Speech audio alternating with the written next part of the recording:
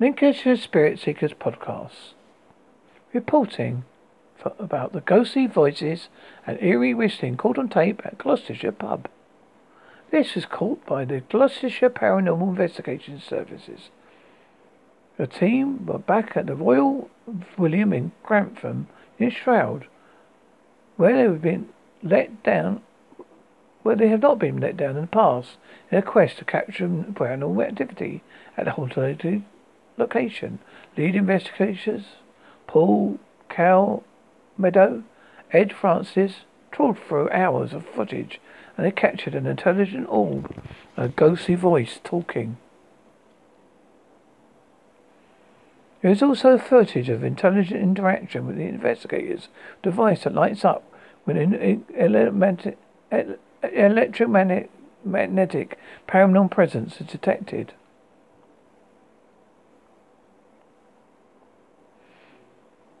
Lead investigator Ed Francis said, "You're always quite lively at Royal William. You see this intelligent orb checking out the guests. The gets up and walks off. Equipment used by the GPIS team, EVP recorder. EVP stands for Electronic Voice Phenomenon. It means they'll be able to record paranormal voices and listen to them at an amplified level, as they may not be able to hear the speech throughout. K2 device.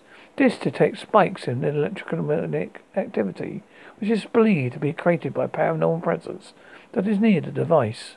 It's also used as a communication device. Investigators, whilst paranormal being to raise the amount of lights they are on the device, answer yes or no answer questions. REM device. REM is an abbreviation for radio electromagnetic electricity. Its own device has an alarm that triggers when it senses electromagneticity. Yes, you can see dust in the clip, but the orb is moving in the other direction. We also recorded a strange whistling. Someone said it sounds like a recorder, like kids play at school. Seconds after the pod goes off signaling, there's an energy there.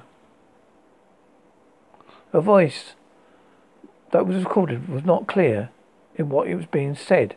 The team say that it's not the best recording they've ever had and consider it to be Class C recording.